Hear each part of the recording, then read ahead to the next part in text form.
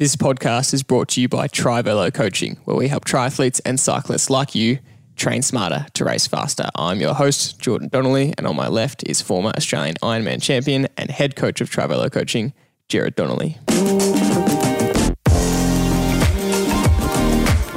In today's episode of the podcast, we had a very special guest. He's been on the podcast many times before, and that is Dr. Harry Weisinger, the My Performance Doctor, and he came on to chat all things nutrition. He is our resident nutrition expert.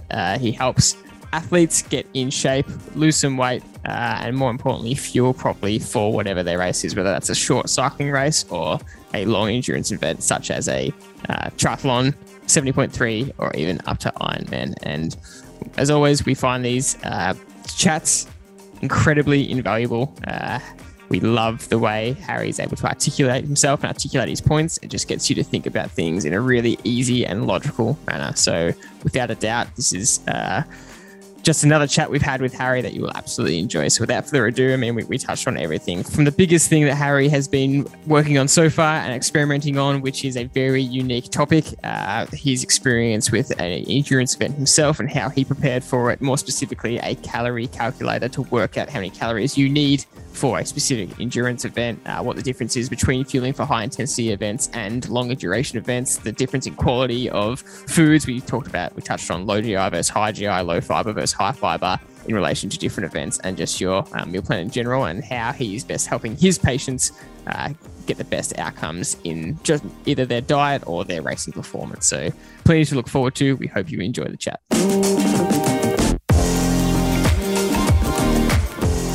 Okay, we've got Dr. Harry, the My Performance Doctor, back on the podcast for a record third time for our guests so far, and they are, without a doubt, the most listened to episodes. So, Dr. Harry, welcome back to the podcast.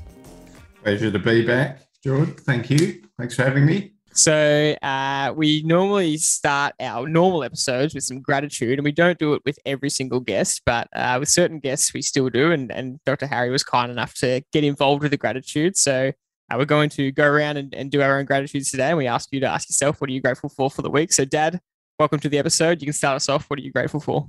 Thanks, Jordan, and good to see you again, Harry. Really love these episodes with you. There's so much gold nuggets being thrown by you, which the listeners absolutely love. And that sort of follows on with my gratitude. It's amazing to me how many people we've interviewed over the journey and how willing they are to share their knowledge, and they're not getting anything out of it except the knowledge that they're helping other people who are listening. And I just think it's brilliant that guys like you, Harry, are so willing to come on board and share the stuff that that will help the listeners be better athletes by fueling correctly. So yeah, that's my gratitude. I totally second that. Great one. Harry, you can go next. Your gratitude. Well, I just, if I could just start in response to Jerry, the reason to become a doctor is really to the desire to help people, and in fact, if I'm not mistaken, the origin of the word doctor actually comes from an ancient word for teacher. So it's all part of it. For me, I love talking, as you know, and I do like to teach. And of course, when you teach someone, you learn yourself, because you have to assimilate that information in your brain to be able to convey it to someone else. So it's my absolute pleasure, as always, to be on. Gratitude. Well, I have a few actually. I'll try and be brief and succinct. I'll start off with a bit of a strange one out of left field, you could say. I'm grateful for baseball. I know it sounds weird, but when I was a teenager, I played baseball competitively. I was reasonably good, actually, which explains the fact that I didn't find endurance sports till way later. And I let it slip into my past, and more recently, just through chance, I started taking an interest in the Major League Baseball, and we're now able to watch baseball games. And I know you guys are avid sports fans, but I can watch major league games every day if I wanted and had the time, for, like $30 for the year. And it's rekindled my interest. It's actually settled me down to have something like this that I can look at for a few minutes every day. I'm following a team. I've followed the Yankees since I was 15, and now I'm watching games. I've got my kids, taking some interest in it. And I'm really grateful that the technology's enabled sports fans like me to be able to tap into that. Maybe a less selfish gratitude is I'm grateful for science. Science has got us to where we are. Science is the reason we don't die at 30 years of age. Our life expectancy now and our quality of life is different because of science. It's the reason you can jump on a plane and be in a different continent. It's the reason we can sit here having a conversation despite being in 3 separate places. That's science. Science is uncontroversial. It's indisputable. And I'm sorry if I'm sort of taking your platform, but if there's anyone in doubt, if there's anyone with any doubt that the science behind the effort to control COVID, which is, let's face it, it's basically thrown a real spanner in the works of everyone's lives. From my perspective, and this is not a political statement. This is a statement where I just want to be clear from my perspective as a citizen and as a doctor that the science of vaccines is robust. As I said, we have long relied on vaccines, and these vaccines have been in the pipeline for a decade. They weren't invented overnight. They've been put in the arms of now hundreds of millions of people. So if you're wondering if they're safe or well tested, wonder no more. There's never been any drug tested this well, in the history of humankind. And also, if problems were to appear, they'd appear really quickly. So we know what problems occur, we know the frequency that they occur, and we know how to treat them. And again, as far as I'm concerned, it's uncontroversial. This is not a political statement, but just for people that are curious, and I've had some patients ask me about vaccines and whether they should get them. You're choosing between the risk of basically having an adverse effect to COVID versus having an adverse effect to a vaccine. That's the choice you're making. It's not the risk of the vaccine versus nothing. And so I just wanted to be crystal clear, and I am grateful for the hard work of the scientists and all the medical professionals for helping this push. And I hope that people do come around and we get a high vaccination rate, which will allow us to move back to a normal life so that we're not racing on Zwift and we're out racing in the real world. So that's what I'm grateful for, George. 2 cracking points, Harry, and we don't mind you using this platform at all to share that message because we couldn't agree anymore. So, 2 brilliant points to start. And a little bit off track here, but I know that you are a little bit of a philosopher yourself. And am I right in saying that you find value in Stoic philosophy, which is very similar to where something like gratitude comes from? Absolutely. I mean, and it's interesting listening to you guys. Talk about motivation, and when I was listening to your podcast on motivation, it gelled with me completely because you do take a very Stoic philosophy, and I know Jerry can't help but be Stoic in his approach. When your motivation is low, simply ask yourself, what if this was the last time that I ever got to, eat ice cream, ride my bike, see my friends? It changes your mindset instantly. And I use that approach, which has come to be known as the Stoic philosophy. I use it now more than ever with the challenges that we're going through. I don't think I can overstate how big an impact the last 18 months has had on my life, from a mental health point of view. I've never been, within cooee of a mental health issue. But I tell you what, the last 18 months has pushed me right to the brink. And I've got it good, relative to so many others. I'm in good health and, well off, and I get to do what I want for a job and recreationally, and I've got a great family. And I've had it tough. So I know people are doing it tough. And sometimes the only way to get through it is to have an approach, to help change your mindset. And I think Stoicism is a good start. So if your listeners haven't, had a proper look at that approach, they really should, because it is very valuable in promoting gratitude. I agree. And for my gratitude, I'm going to come full circle and bring it back to Dad. I am grateful that you are my coach, as well as my dad, obviously.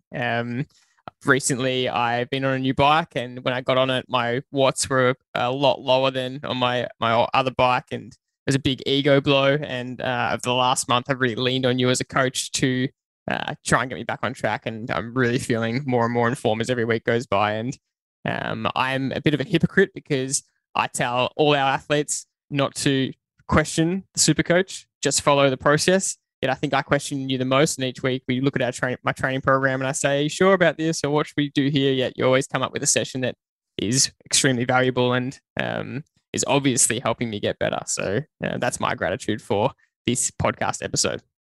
Well, that's been an interesting start to our program, and I love it. It's fantastic. Your observations, Harry, are as usual spot on, and yeah, we're all being challenged, aren't we? Like we've never been challenged before, and your ability to keep your head whilst other people are losing their minds is probably the biggest thing I'm learning in the last 2 years. I've kept saying it so much along this journey, adapt or get left behind. And you don't want to be one of those people who are getting left behind, but you need help, and everybody needs help because it's not that easy. I'm making it very simple here. People are challenged in different degrees, and some are being challenged 100% of the time, and some of us are being challenged 1% of the time. And everybody's in the section between the 100 and the 1. And we've just got to really be a bit more caring with each other, I think, and a little bit more, helpful to get people through these periods. And I think that's one thing we're learning is it's not black and white all the time.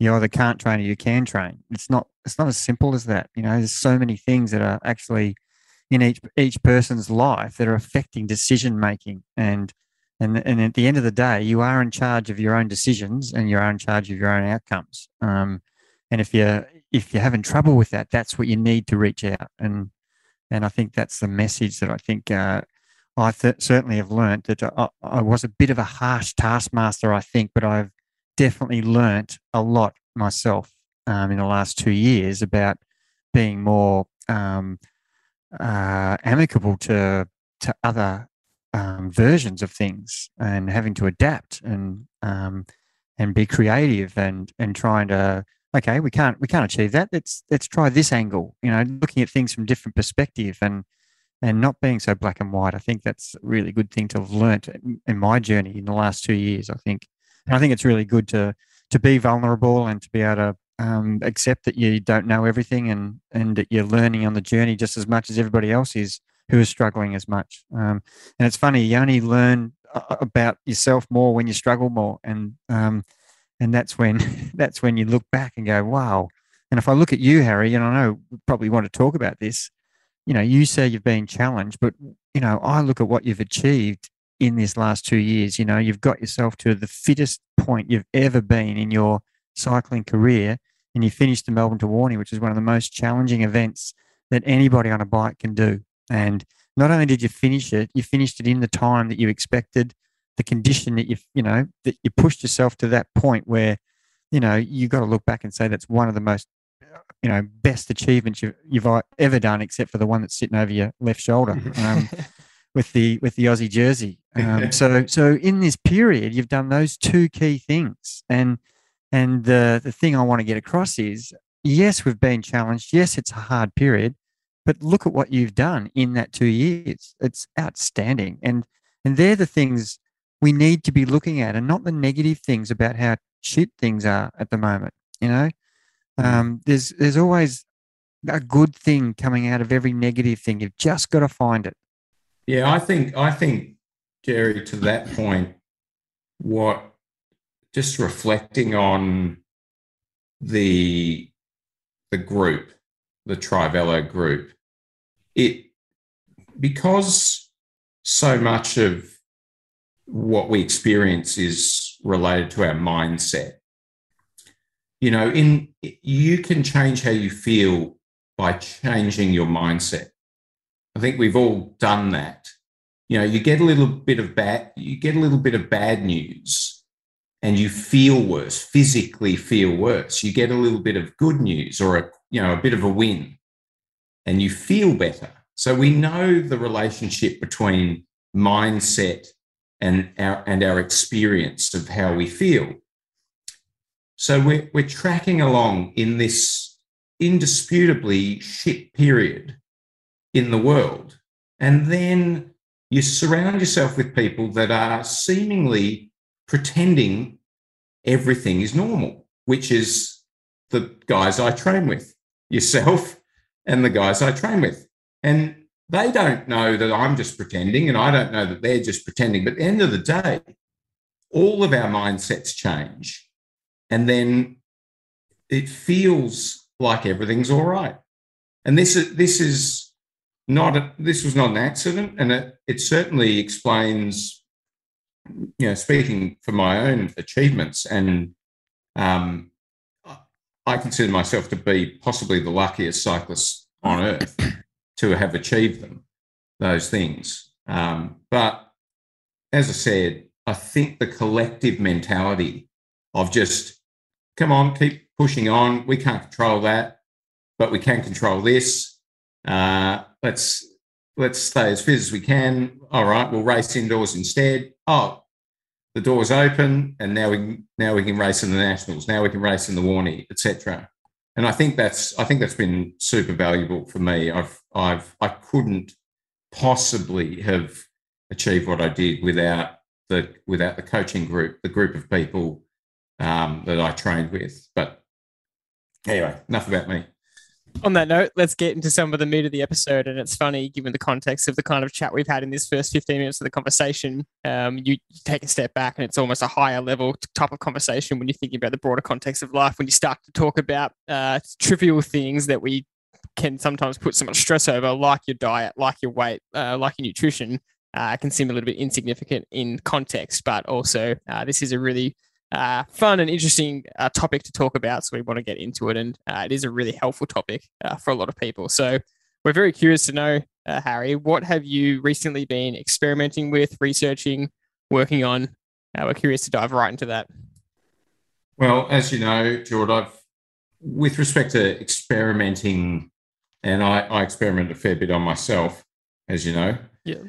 The last 3 months, I haven't been all that well, to be honest. In general, so I haven't really done much, except last year I started doing some research on the effect of sauna on wellness and longevity and athletic performance.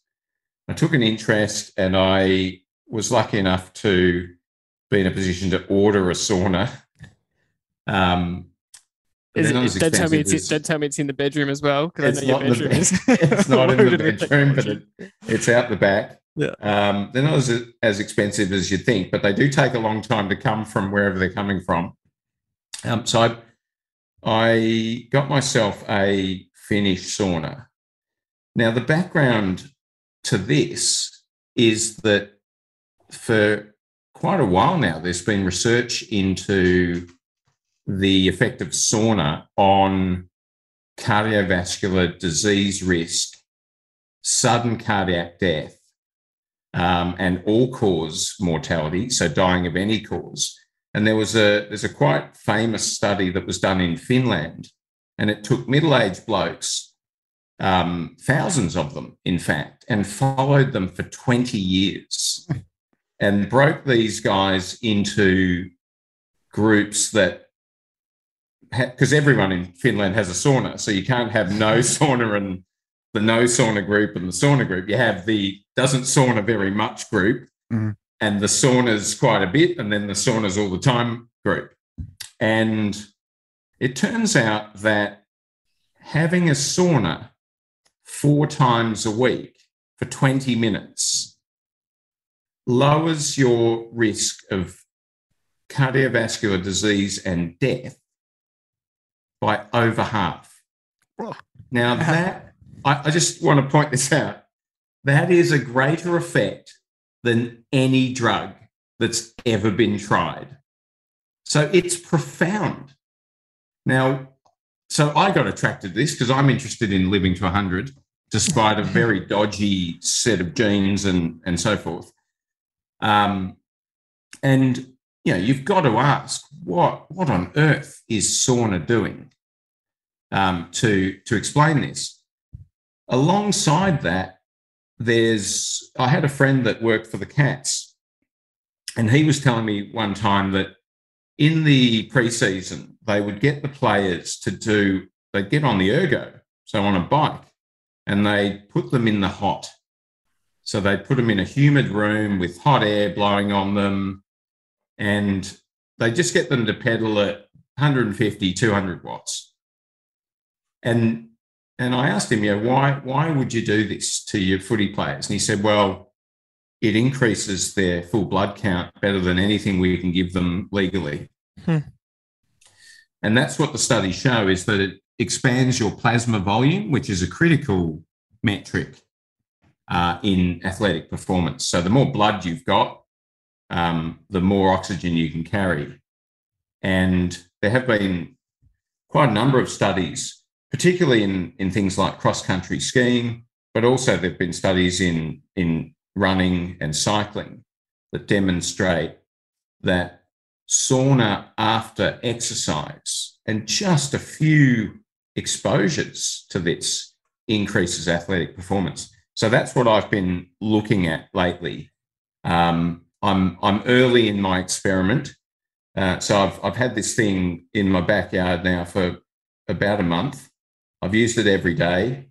I can't say I'm breaking any records yet, but again, that's due to other problems. But that's what I'm working on at the moment. And is the 20 minutes important? Because I know a lot of people go into an hour sauna. Is that too long? And is you the couldn't frequency in the sauna at the appropriate temperature? I don't think you could stay in for an hour.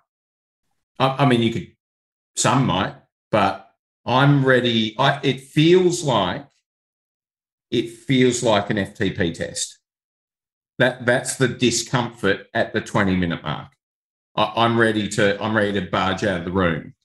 So at somewhere between 80 and 110 degrees in the sauna, and about, I don't know what percent humidity, but pretty humid because you put the water on the heater. Yeah. That's hot because I don't see many public saunas above 75. So yeah, I think 75 is manageable. But to your question, the answer is yes. So if you do under 20 minutes, it doesn't seem to have quite as strong a benefit. And look, if you've had sauna, it's stressing you like exercise. So I don't know whether the effect compounds on top of what exercise we're doing.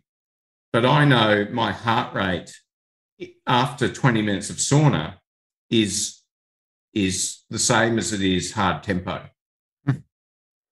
right, on a bike. Yeah. So it's not insignificant. Yeah.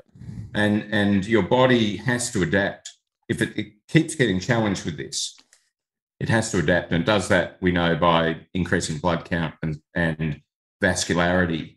And clearly this is significant. You could not find such substantial effects on cardiovascular disease and mortality if it wasn't real. And did the study compare 4 times to once or twice per week compared to 6 or 7 times per week? It did. So the more frequent and the longer that people had sauna, the higher the effect on their cardiovascular disease. Did they, Harry, just putting my coach's hat on here, did they have any athletes in terms of performance do this trial and then look at how it was affecting their actual training in that period? They didn't classify by athletes or not. They just took all comers. So I can't answer that, but there have been separate studies on athletes, specifically on well-trained cyclists. Look, the jury's out on this. If it is an effect, it's not going to be massive. But as we all know, everyone that watched the Olympic time trial knows that we don't need a big effect to make the difference between getting dropped, staying on, winning. The gap between first and last could be 2%, right? So who knows? Great point. Did you have a question, Dad? I did. And look, we talk a lot about how the body copes and adapts to new stresses and stimulus. And this is something that you have put on yourself willingly because you are such an experimenter. And do you think it's had a detrimental effect on what's been happening to you in the last 2 months? And you did mention briefly that you felt you've had a little bit of a period where you're struggling a little bit health-wise. Is it a coincidence that this is when you started your we're doing a little experiment here. Have you thought about this? Yeah, of course I have. No, me not being well predates sauna. So a good question. If anything, I feel more well from it. And again, it's a really strange one, and I know all your listeners can relate. There's no doubt that every athlete can relate to this. As a human, I feel fine. Walking up and down the street, having a cup of coffee, I feel 100% normal, perfect. It's just when I get on a bike, I can tell I'm not quite right. So scientifically, would it be that your body's taking its time to adapt to what stresses you're putting it under, that's the only different thing that's happened here? Well, it is, except I've also been unwell. Yeah. Is there an adaptation period that's kind of? Oh yeah, no doubt. Yeah. So yeah, I'm in the running in phase, and fortunately, there's nothing much in the way of competition at the moment. So I've got a little bit of time to adapt, like most of us. So I want to talk about your last competition that you did, and Dad touched on it before, and that was the last race you had, which was the Warnie, and you completed that epic race. And talk to us about what did you learn from that experience? How did your body adapt and get through that as a whole, and specifically, what did you learn with nutrition on that day? Oh, well, it's one of the most significant projects that I've ever taken on. It's just a massive. It's an epic race, as you know. We need to, for those who don't know what we're talking about, the Melbourne to Warrnambool is historically the second oldest ever road race in the world, and it used to be the longest until Milan San Remo outpipped it by 2 or 3 kilometres. And now it's been reduced to 267k, which is still a very significant day on the bike, plus 3,000 metres, maybe 2 to 3,000 metres, something like that. Yeah. And it is probably one of the sought after events in Australia. For those who don't know anything about the Melbourne to Warrnambool, that is what the event is, and that's what Harry got himself over the line with. Yeah, it's an adventure to get to the start line. It's an adventure once you're in the race. Obviously, it is a event sort of steeped in history. It used to be the Warrnambool to Melbourne. It used to be a handicap. It's got some great history. There's a book written about it, actually, which I bought after finishing it, which is really very interesting. And some of the names, you look through the honour roll, and some of the names are familiar. There's some very famous races that have done and won the Warnie. Look, what can I say? Before I took on the project of the Melbourne to Warrnambool, and that's a whole story in itself, in my whole cycling lifetime, which is 7, 8, 9 years long now, I'd done one 200k ride, but at sort of it took all day with my mates, and we were stopping for coffee and beer and what have you. And that was a long time ago. I'd probably done a handful of 150k rides in my life, and next thing I knew, I was embarking on a weekly basis of 6 to 8 hours, 180, 260k rides. So just to, I couldn't fathom before that, even being able to do the race, even being able to line up at the race, I couldn't fathom. And I remember there were a few of us in Trivello that started texting each other when they rescheduled the Warnie and made it possible for us to be able to do it. We started texting each other, thinking about the Warnie. And I said to them, I'm going to text Jerry and talk to him about training requirements before I commit. And they were all like, no bullshit, you're not doing that. Commit first, and then find out what you have to do. And I went, all right, fine. And so, had you known what you had to do, would you have not committed? Which leads me to the point about the importance of having mates and a coach, and better still, both. Yeah. Taking on such a project. I couldn't have done it. I couldn't have done it without mates and a coach, and both. And I learnt, apart from that, the importance of doing these big sessions, the main sessions, and how every session added up.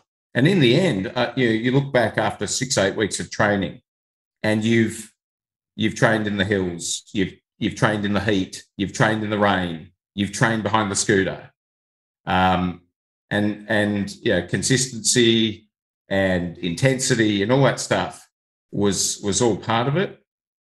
So I learnt the importance of those things and how they could get my body ready to embark on such a race. Because, as I said, I'm not naturally.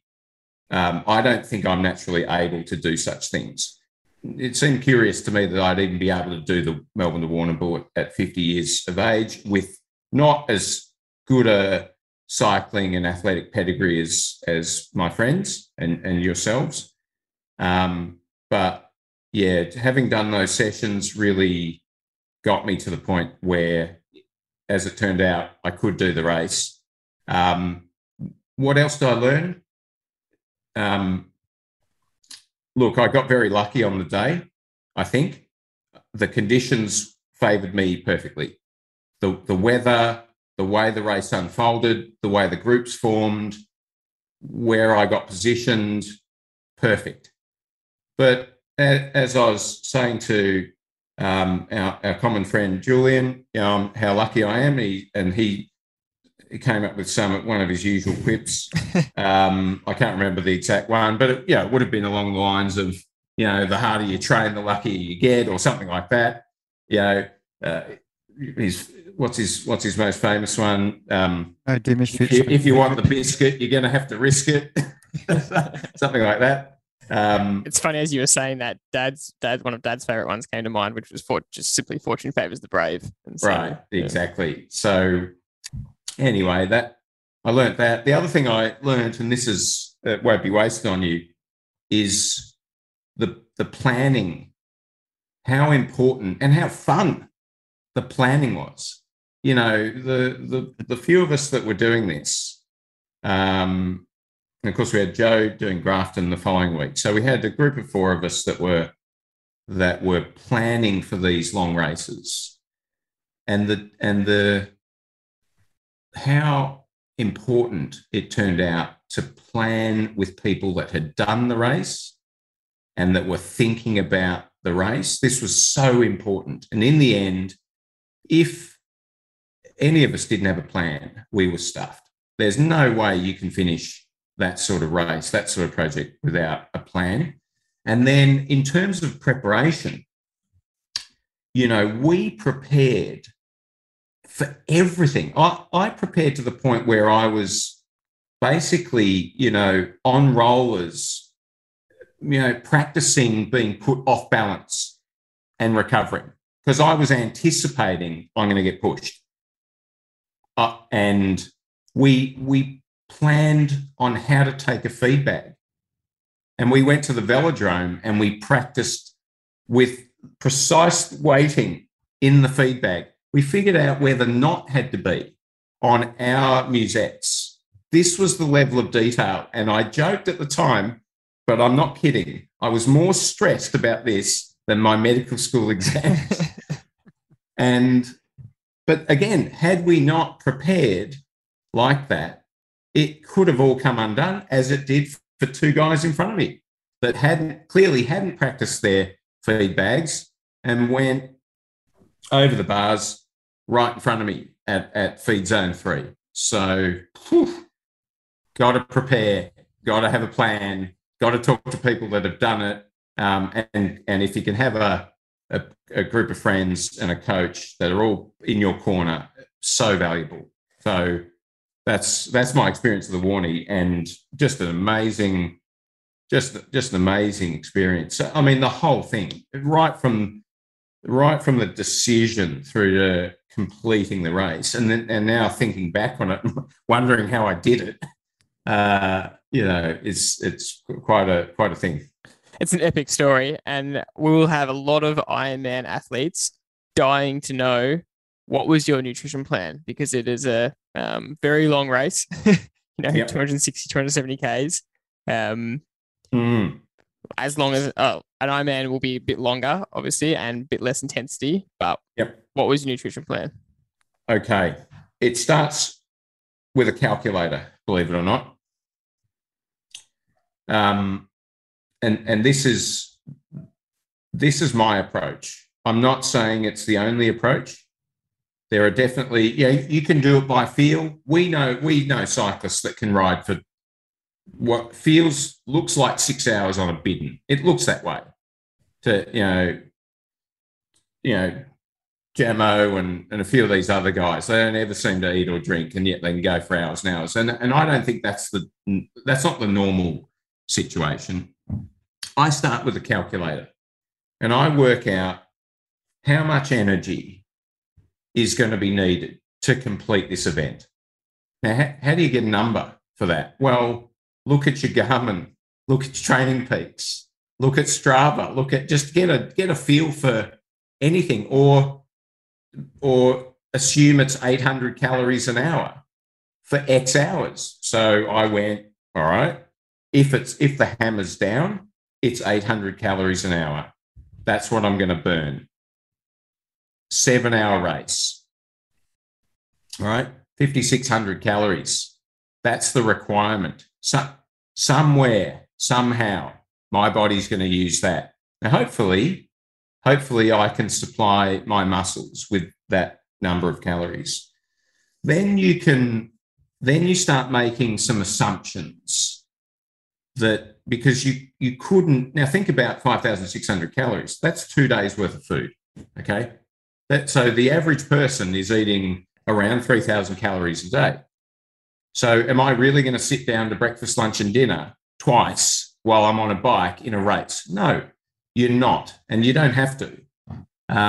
So you can make some assumptions about what you've already got on board in your body, because you don't have to eat all the calories you're going to use. So one rule of thumb that has been used, the simple way, is to go, I need to supply my body with 25% of the calories I'm going to consume. Okay. and I need to do that across the period just before and during the event. That's a simplistic approach. I think it only works for. I think that tops out at about 3 hours, maybe 4 hours. So I don't think that. I think that works for training, but it doesn't work for a long race like this or an Ironman. You need to be a little bit more sophisticated with Ironman, I would think. So starting with 5,500 calorie requirement, you say, all right, I've got glycogen, which is stored sugar. Now we've all got, let's say, 2,000 calories of stored glycogen. And the body is not going to let you cough up the last 500, probably. All right. So I made the assumption 1,500 calories is available as stored sugar. All right. I also made some assumptions about the way the race would go down itself. It should be immediately obvious that you cannot go full gas for 7 hours, and no race ever does. So there are going to be periods where you're riding easy or tempo. And at those points in the race, you're not relying on carbohydrate in the same way that you are at high intensity. So those times you can burn fat, and certainly well-trained athletes, and I mean well-trained as in has been training for a few months, can access fat stores on their body. And I estimated that over the course of the race, I would be able to access probably about 1,500 calories from fat, being times in the race where I wasn't using glycogen and the intensity was low enough to use fat. So I'm up to 3,000, right? So I need another 2,500 calories over a 7-hour period, and can include just beforehand, because whatever you eat on the start line starts to be digested in the race itself. So you could have 300 calories in your warm-up. So in the end, it was something like 2,000 calories or thereabouts. You want to put a little bit in your bidon, but you don't want to make the bidon too sweet or too sticky, because that impedes water absorption when it gets too calorific. And I basically advocate, and again, this is just my approach. There are many different approaches, and I know what works for Jerry doesn't work for me, and probably vice versa. But I start with the principle of start with real food and then move towards increasingly artificial food, where it's just calories in the form of a gel. So I started with things like fruitcake and rice balls and dates and bananas and what have you, and worked my way through to bars, and then ultimately at the end, gels.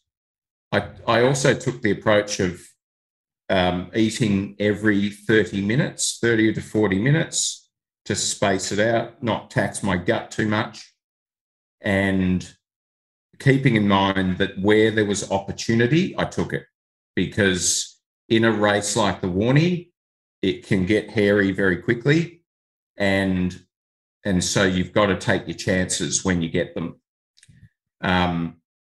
So that was my approach for calories. As far as electrolyte goes, that depends very much on the temperature on the day. And but a reasonable rule of thumb is, something like a bidon an hour is ideal if you can get through it. Most people can't. So if you're just aiming for that and get close, I dropped my first bidon and happened to have packed a little 250 ml sort of juice popper full of water and got through that. So, 6-7 bins over the race is probably about right. Electrolytes, my approach is 4-1, sodium to potassium. Magnesium seems to help cramping. So if you can either put that in, get a formula that does it, or you can take salt tablets specifically. That's important. And then I had on me a 50 ml bottle of pickle juice because I just had, with my motor pacing sessions, a few other times at the end of the training, I'd been cramping. And I just don't think you can, you're putting your body under pressure in a long event like that. And cramping can be a problem. So I brought this pickle juice, and lo and behold, I started cramping at the 50-kilometre mark, which I've never done ever in my life. And I sucked on this pickle juice a drop at a time, I reckon, for the next 220 Ks and got through the race just. But pickle juice is a curious but effective treatment, which more and more people are starting to appreciate. It works. So anyway, that's my potted version of fueling for sort of longer events. It would be similar, obviously, for an Ironman, but probably less periods of super high intensity, obviously, but a longer duration race. So that would need to be taken into account. And again, these Ironmen often are run in parts of the year and parts of the world that are hot. So that's another consideration as well in terms of fluid and electrolytes. In terms of looking back and in hindsight, your plan and your execution, would you do something different with your nutrition now that you've had the experience of understanding the intensity at the start and the lulls in the middle and everything you did? Were you really happy with how it panned out? Yeah, absolutely. Yep, that one I got right. Fantastic. And that one I got right. The second question is, you obviously were instructed early on that whatever you're going to do on race day, you need to practice right from your very first long session and really learn what's going to gel with, to use a pun, with your stomach. And obviously the race has intensity that we can't match early on, because actually we do ride with the NRS riders at the start of this race. And that is something that people often forget when they're doing this event, that you're riding with the best young riders who are probably going to get pro tours in Europe. And we are masters riders riding with them on the start line for the first 2 minutes, if you can hang on, or 2 hours, or however long you can hang on for. So the requirements and intensity are quite incredible throughout the day. So, absolutely. No, I mean, I wouldn't change anything I did there. We did get it right. It's reasonably easy at the start, and the biggest challenge is just concentrating. It's mentally taxing. I know Joe always said he felt more mentally exhausted at the end of the race than physically. And that was certainly true. Just the number of people at your shoulders, at your bars, and the things like the gap would open and it would close literally in 1 second. So it takes a little while to get your head around filling that gap yourself, moving up. And I remember getting to the front going, oh, wow, I got to the front, and I was sort of feeling happy about it. And then I looked up and I was at the back again, literally in what felt like 10 seconds. That was quite a thing. But also the way we prepared was we knew the start would be a high concentration period, but flat and not necessarily all that hard. You'd be in the draft, no problem, and then it would get hard. So our efforts were, as we train for, we have that period, that run-in period where our group trains at sort of tempo sub-threshold. Then we have a high intensity period, and then hang on and get the rest of the way there. So I think we trained as closely as we could to the way the event would go. Of course, you can't predict every situation, but in just thinking through the plan, it enables you to come up with at least a few solutions along the way. This is extremely valuable information, and it is a major problem for Ironman athletes and even half Ironman that they are either over nutritioning themselves, if that's a word, or underfeeding themselves. And it's a lot more common than people think to overhydrate and overfeed themselves, because you hear so much about the importance of nutrition. And so to get even just some sort of numbers, like you're saying now, is really valuable. I want you to comment on that, but I have some follow-up questions. And my first one is, in that bit in an hour of electrolytes, so that is water with some sort of sodium ratio of 4:1 of electrolytes. Is that correct? It's a sachet of Hydrolyte or something. Something like, I used Hydrolyte, and I used one from Scratch Labs, which seemed to have a reasonable mix for me. But again, just George, on this point, and this is fundamental. Whatever, it's not a stupid rule. It's the most valuable rule for anyone out there. Never try anything for the first time on race day, right? That it should be obvious, and yet so many people do. And so many people like me are tempted to try something new on race day because you heard about it, because you're researching it right up to the race. If you haven't tried it weeks out, don't do it on race day. And the guys that were preparing practiced everything, including how much stuff to put in your bottle, and could you stomach the food? We had rice ball recipes going between us, and I practiced for weeks wrapping rice balls and eating them. Like I had to, because again, you've got one hand on the bar and you've got another hand fishing around. So everything, if you hadn't even thought about where you're going to put your stuff in your pockets, I mean, mind you think I'm bad. Richard Harris, he had a spreadsheet, right?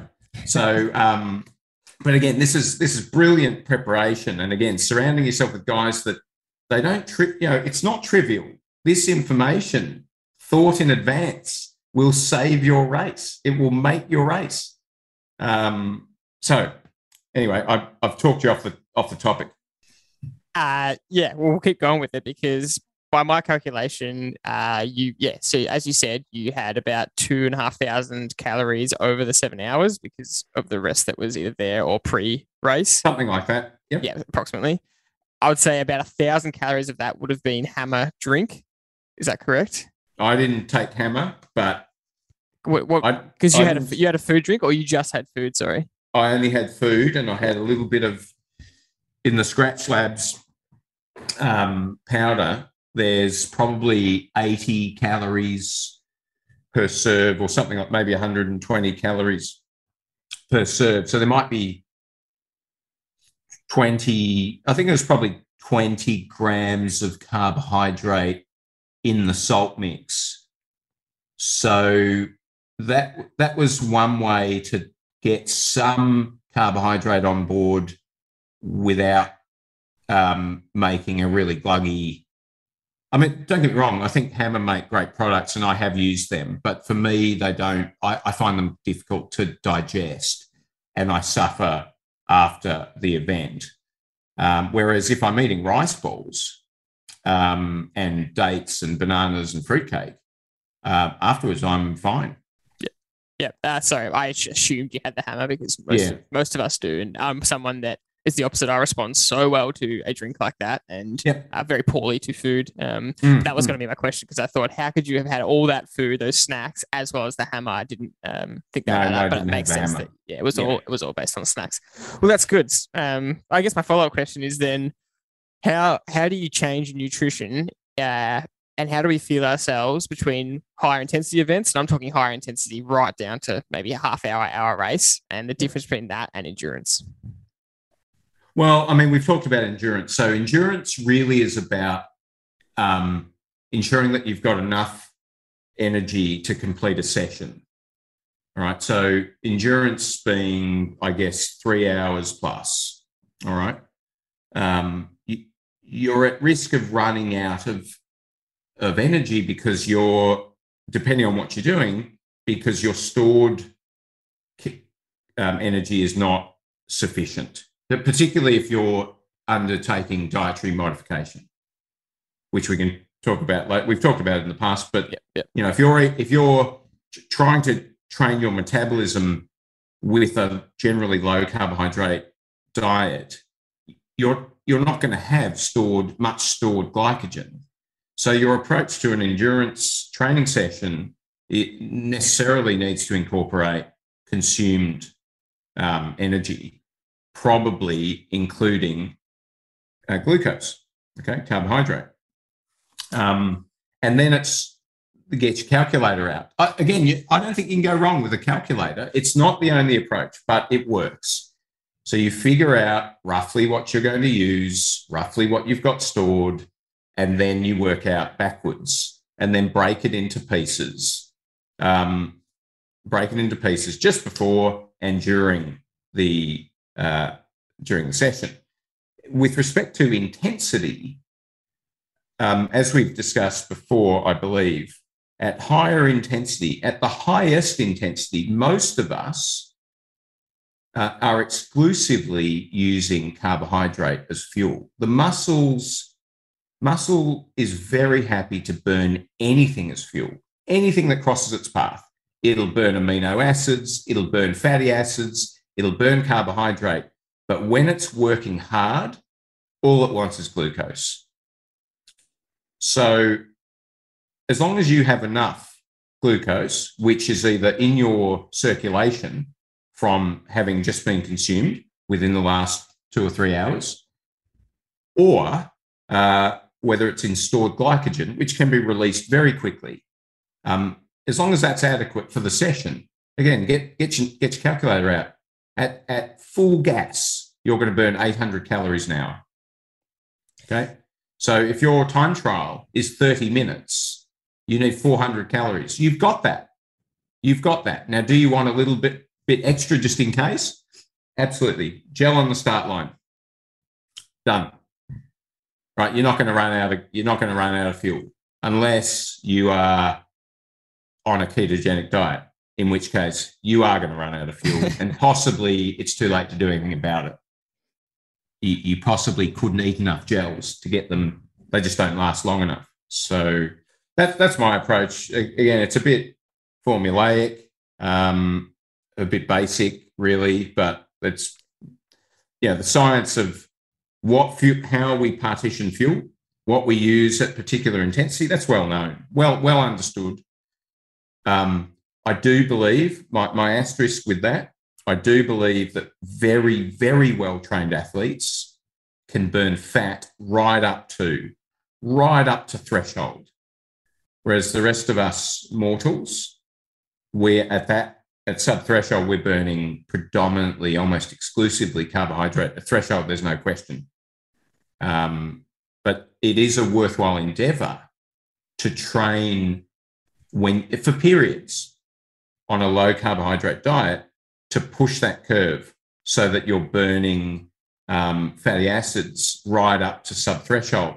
Because then when race day comes, that's what you'll do, and you'll conserve glycogen. And I think in a sport like Ironman, the person with glycogen at the end of the race does very well relative to the one that runs out. And I know that, I look after a number of patients that say, I was going great until the 30K mark of the run. And you're like, that's the difference right there. It's not that long, is it? You're almost home, but if you run out of glycogen, that's a very long 12Ks, isn't it? Such a common story as well. I want to stay on the calculator note, because do you have a tool or a method to help yourself calculate this accurately? There are online tools, and as you mentioned, you could refer to your Garmin, your Strava, your Training Peaks.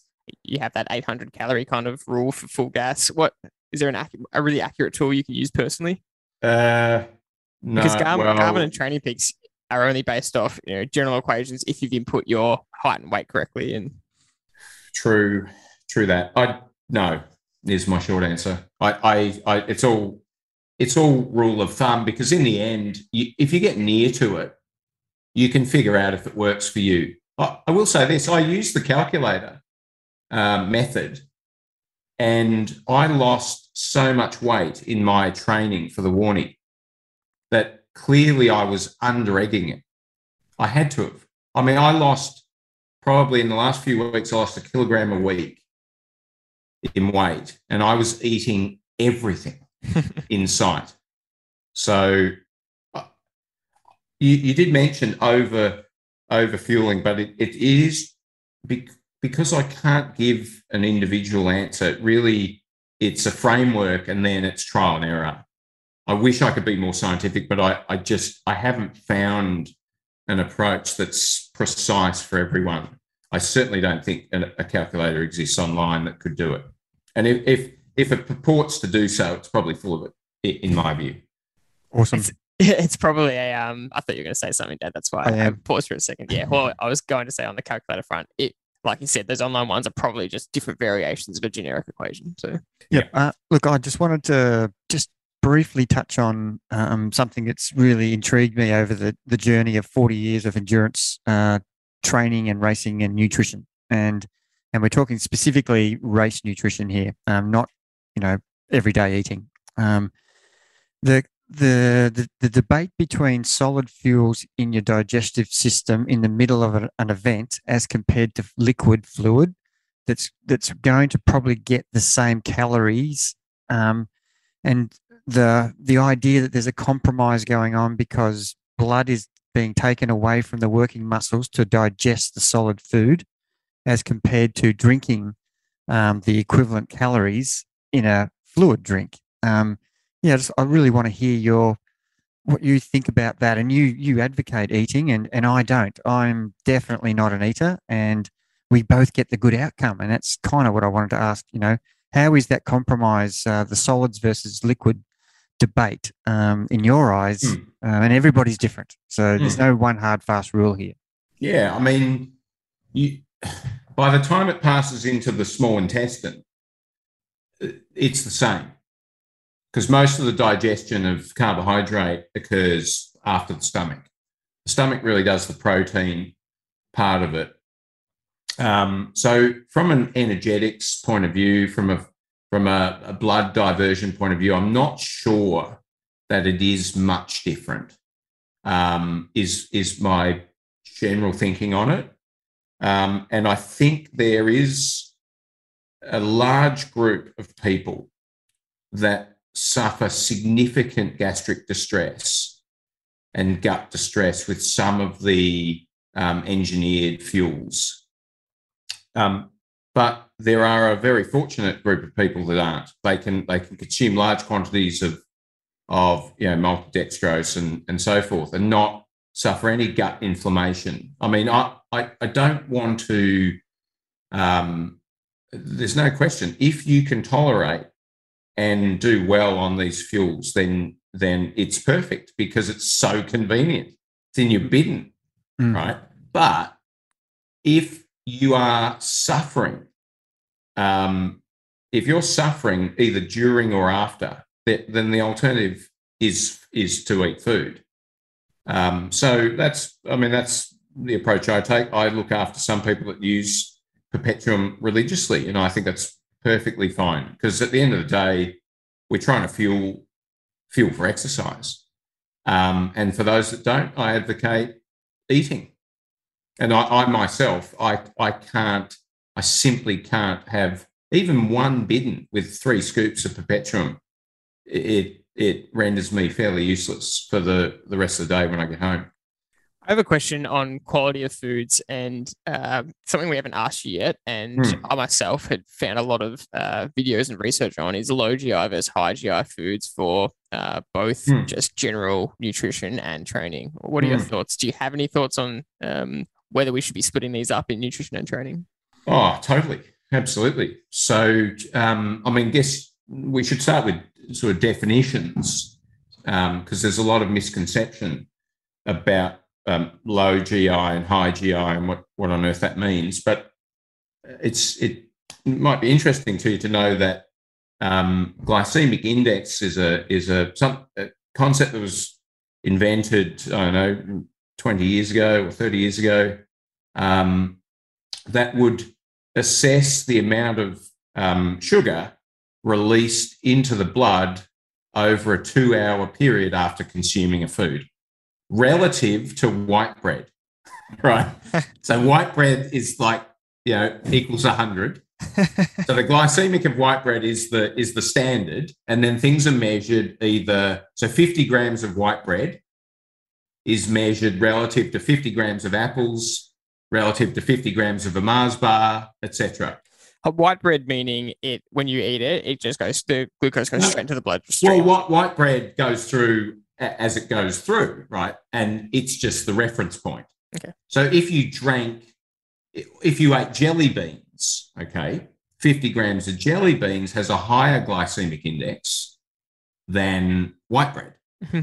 But 50 grams of, milk has a lower glycemic index. But so I find, again, it's the amount of carbohydrates released into the body in a 2-hour window. For training, clearly you want high GI. A banana is high GI. A piece of fruitcake is high GI.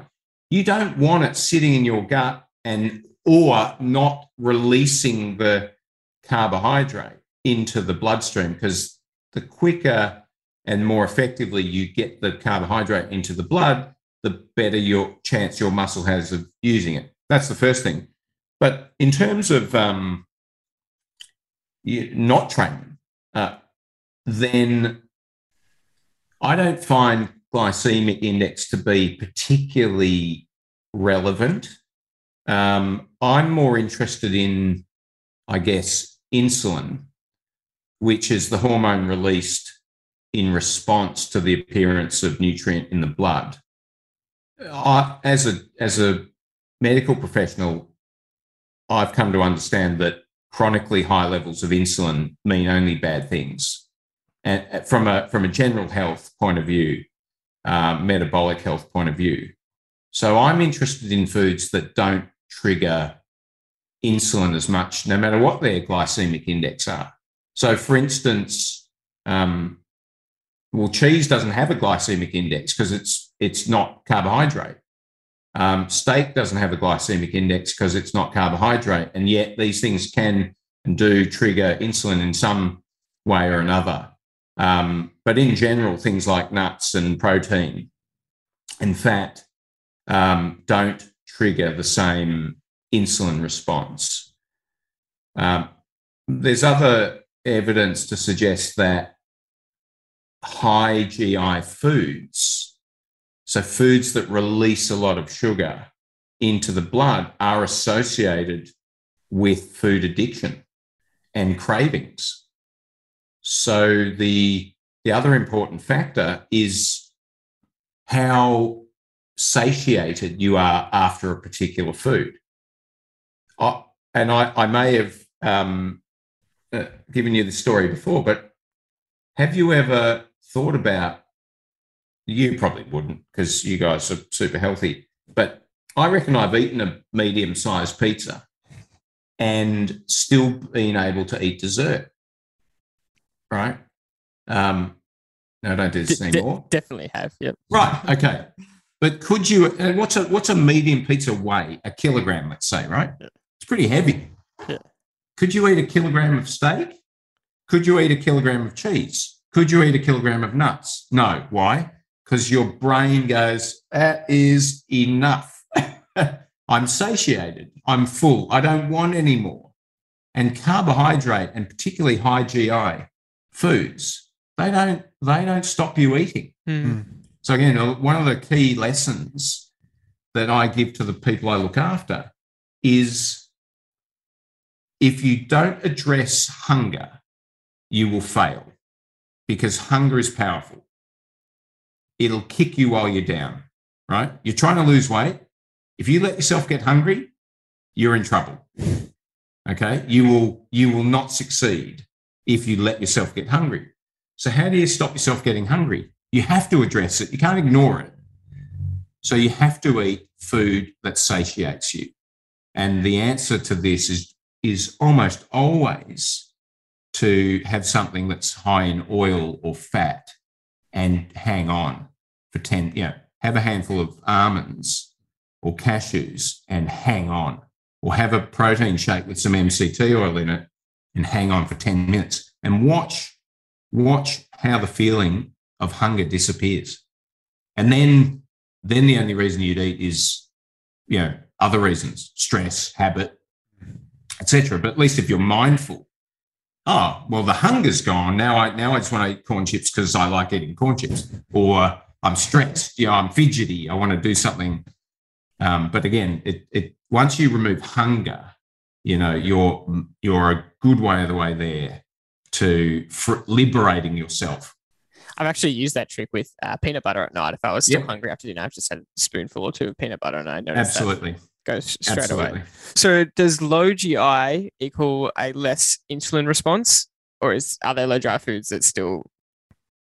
Good question. So they're generally correlated, okay, but not always. Yeah. Not always. But yeah, I mean, by and large, you can make the assumption that if a food is low GI, then it will also have a blunt insulin response.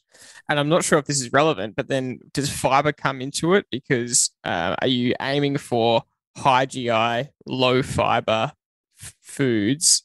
So low fiber is easy to digest. Is that correct? Or am I getting that wrong? Well, that's right. No, exactly. So fiber doesn't really come into the equation. Yeah. So, but if you, I think the clear example in my head is white bread versus wholemeal bread. White bread is low fiber, wholemeal high fiber. But for events, racing, you'd want low fiber because you don't want the body to be. You choose white bread over wholemeal bread in this example because you kind of want. Definitely high GI, low fiber. You definitely want, but that's probably more digestive. Again, yeah, you're going to work harder to try to digest that food, I think. And do you have any thoughts of, I guess, any more specifically in your day-to-day meals? It's on the low GI, high GI, low fiber, high fiber thing, or it's coming down to a hunger and.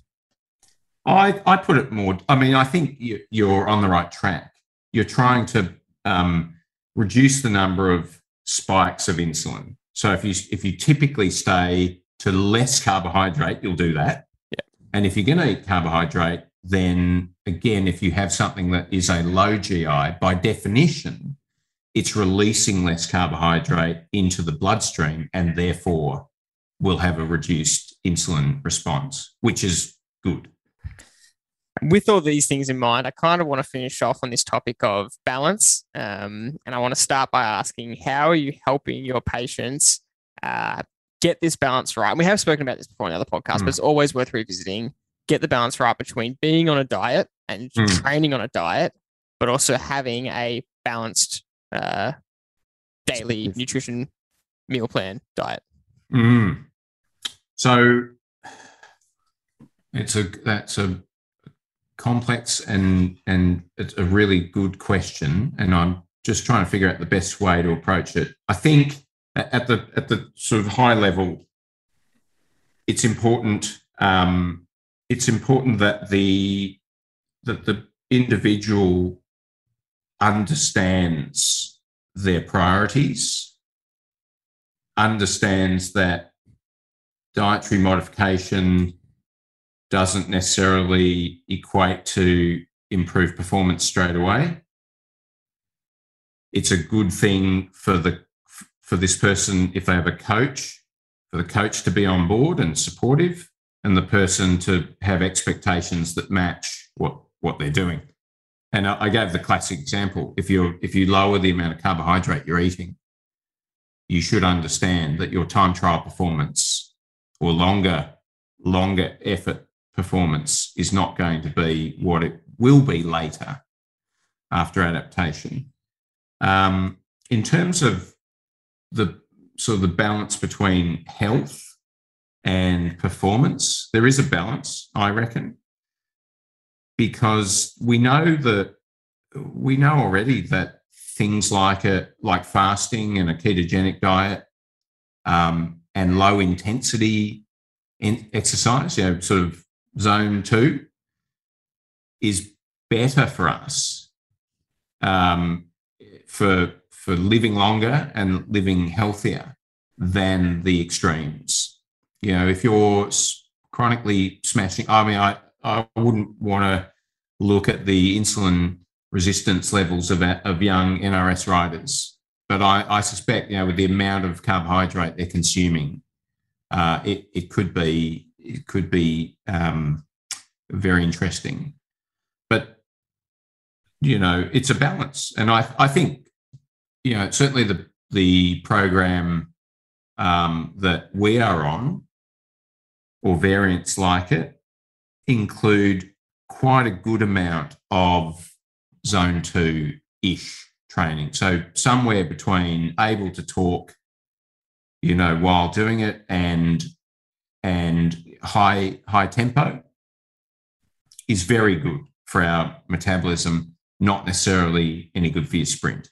So I don't know if that answers the question, but that's my approach. Is really it is you are trying to balance these things.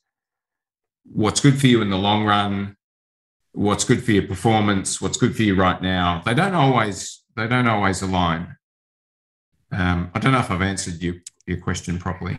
Am I right in thinking that your view is the way we probably train as motivated age group athletes that want the best out of ourselves isn't actually the best for us long term, and putting ourselves on these certain diets isn't possibly the best? But you're saying when you take it back just a notch, that is the most beneficial. Well, I don't know, because health is a spectrum of things, right? It includes how you feel, your attitude and your mental health. When you're setting personal bests, winning races, that sort of thing, that has a very positive effect. So there is definitely an argument to continue to compete and be extreme from a physiological point of view, and that will give you benefit. But if I took an average person off the street, I would just say the more time you can do in zone 2, the better your health will be. I'm glad that's your answer, because as I was giving you that summary, I thought, this isn't right, because this makes me think that maybe I'm pushing too hard, but you're so correct in that there's so much more to it than this one-dimensional view. So my comment was really quite one-dimensional, I think, in an incorrect way. So I'm quite happy with your answer. Yeah. That's certainly the approach I take. I'm like the rest of us. I want to race hard. I want to push my pedals hard. I want to do well. I want to see my heart rate at new numbers, power at new numbers, etc. But again, that's not necessarily the advice I give to an average person that is trying to be more healthy or generally fitter. I think you can achieve that with some pretty simple training intervention. I guess every athlete's aware that an Ironman is a completely abnormal event, and so is the Melbourne to Warney, but they're not the norm, and they're one-off kind of events that you do. Well, any racing actually, is not. We're in a bubble. You probably forget this, and you're deep in the bubble.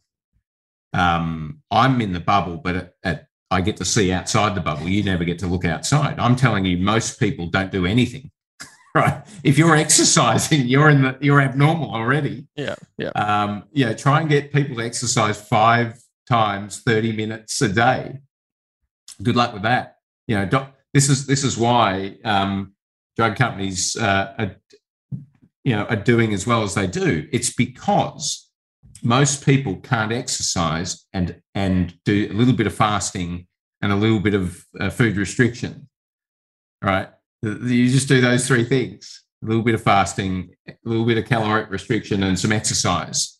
And virtually 90% of the chronic diseases known to us disappear.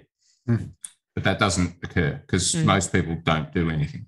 I'm not judging. I'm just saying that's my observation is It's really hard to get people to do something. Dad, as we're wrapping up this podcast, did you have any topic or question that could potentially make us go another 20 minutes, but did you have anything that you wanted to touch on for Harry? No, I really love the way the conversation's gone in this podcast, and we could talk for hours, as you and I have been known to do, Harry, a lot. Yep. And we love discussing all topics, and it's really good that everybody out there listening can hear that not one thing works the same for everybody, and that's, everybody's got differences, and that's no different to your training. Your program might work for you, Jordan, and it might not be good for you, Harry. And same with your nutrition. And you need to be practicing your nutrition as much as you practice your training. And that will be the thing that will make it work best for you, knowing and understanding how your body responds to different inputs of variations of solid fuel, liquid fuel, and there is no right and wrong in this. I want to add, Jerry, and I don't know how much you appreciate what your program is doing as well. I want to emphasize that when you set someone a program, you are training their metabolism just as much as you're training their neuromuscular development. It's when you give someone a program, those sessions have a very strong effect on the metabolism of that individual. So it makes perfect sense to tie that in with nutrition, both off and on the bike or run or swim.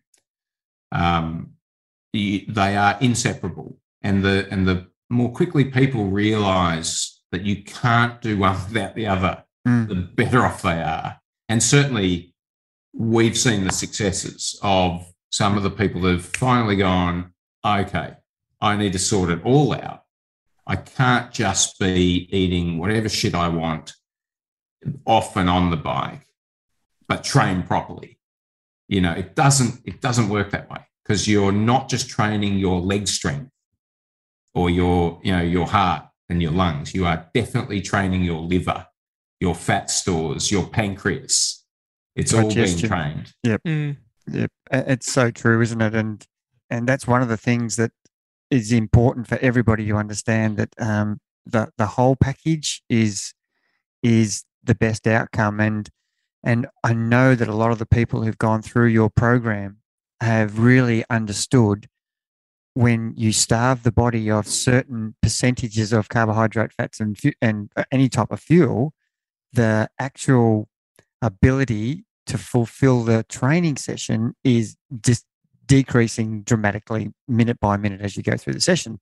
And that's an alarming realization that people come to. Oh, far out. What's wrong with me? Well, it's actually nothing wrong with you. It's just that the body is learning to adapt to the limitations you're putting on it. And that's something that people think a lot of the time, I performed poorly today, but it actually could have been that you performed nutritionally poorly. You're actually physically in great shape, but exactly, your nutrition performance was substandard. Mm-hmm. Exactly. As always, I have a list of topics, and this conversation has been so valuable that we've gotten to half of them. So we will inevitably have to get you on again. But is there anything, Harry, that you wanted to talk about to finish off, or touch on, or tell any of the listeners in today's episode that we didn't get to? Look, we touched on it. These are strange times. And, Jerry said, be kind to yourself. That's what I'd like to reiterate. This is a good time to take stock, be grateful for what we have. Don't expect you to don't expect to feel normal in an abnormal time like this. I don't know, but I don't think it feels too different to what wartime would feel like. From the this sort of sense of claustrophobia, particularly in Australia, where we're used to travelling freely and as we want. Uncertainty with our work and with our businesses. Chronically missing out on things that we've taken for granted. Going to the football, racing a bike race, catching up with friends. It is a really shitty time. And I just think I wanted to just reiterate what Jerry said, which is about, self kindness. And that's all I have for you today, George. Well, thank you very much. That is a great way to finish. As always, we appreciate you coming on. I'm sure we'll get some questions. And if you want to work with Harry, the My Performance Doctor, you definitely can. He has a range of programs that you can do with regards to weight loss, nutrition for racing, ketogenic diets, the works. So, Harry, where can they find you, and how's the best way to get in contact with you? So the best way is to contact me through my website, which is myperformancedoctor, or one word, .com, or reach out to one of you guys, and happy for you to forward on my number and just send me a message. And normally pretty good with responding. Otherwise you can send me an email at Dr. Harry, or one word, Dr. Harry @myperformancedoctor.com. Perfect. Once again, thank you very much for coming on. That is it for this epic episode, and we'll see you next time.